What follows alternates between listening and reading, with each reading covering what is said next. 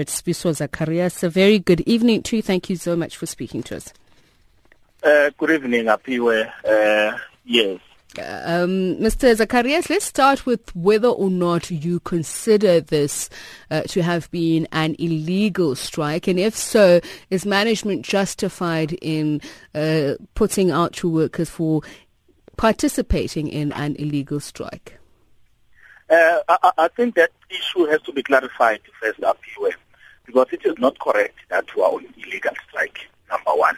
We are not on strike, our workers are not on strike, but what is happening, we submitted ourselves to the management as workers because of the list of grievances that we have to say, management, let us find a room to deal with these issues. But unfortunately, with the arrogancy of the accounting officer, that platform hasn't been provided. So that is why you therefore see these workers outside there picketing. We are actually picketing, not that we're on strike. We are picketing in a sense that we will find somebody that will be able to hear us out. Mr. Zacharias, just for your information, you are speaking to Tshepiso, but let's carry on. Are you in negotiations with management, and did management at any point advise you that they're going to fire these workers?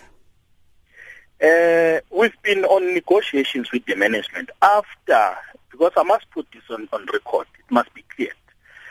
After we use pigs and fossils to deal for management to be able to sit and discuss issues, we discussed with them up to the point where we've deadlocked.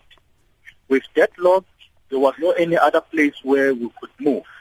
And then it put us to this stage where we are. But in relation to the dismissals, nobody has brought that to our attention to say, let us discuss over the termination of contracts of these workers and anything. But it came as a surprise to us. This morning, if not in the evening, in the afternoon, the office of the legal advisor came to us, and then he therefore issued a notice. Then we could not ignore it. However, we've welcomed it as the office of the union, and then therefore it is confirmed that workers have suspended certain workers, and then of which in total the office also confirmed to the office of the legal advisor that it is 208 workers that will be expected as early as in like tomorrow. All right, thanks. South African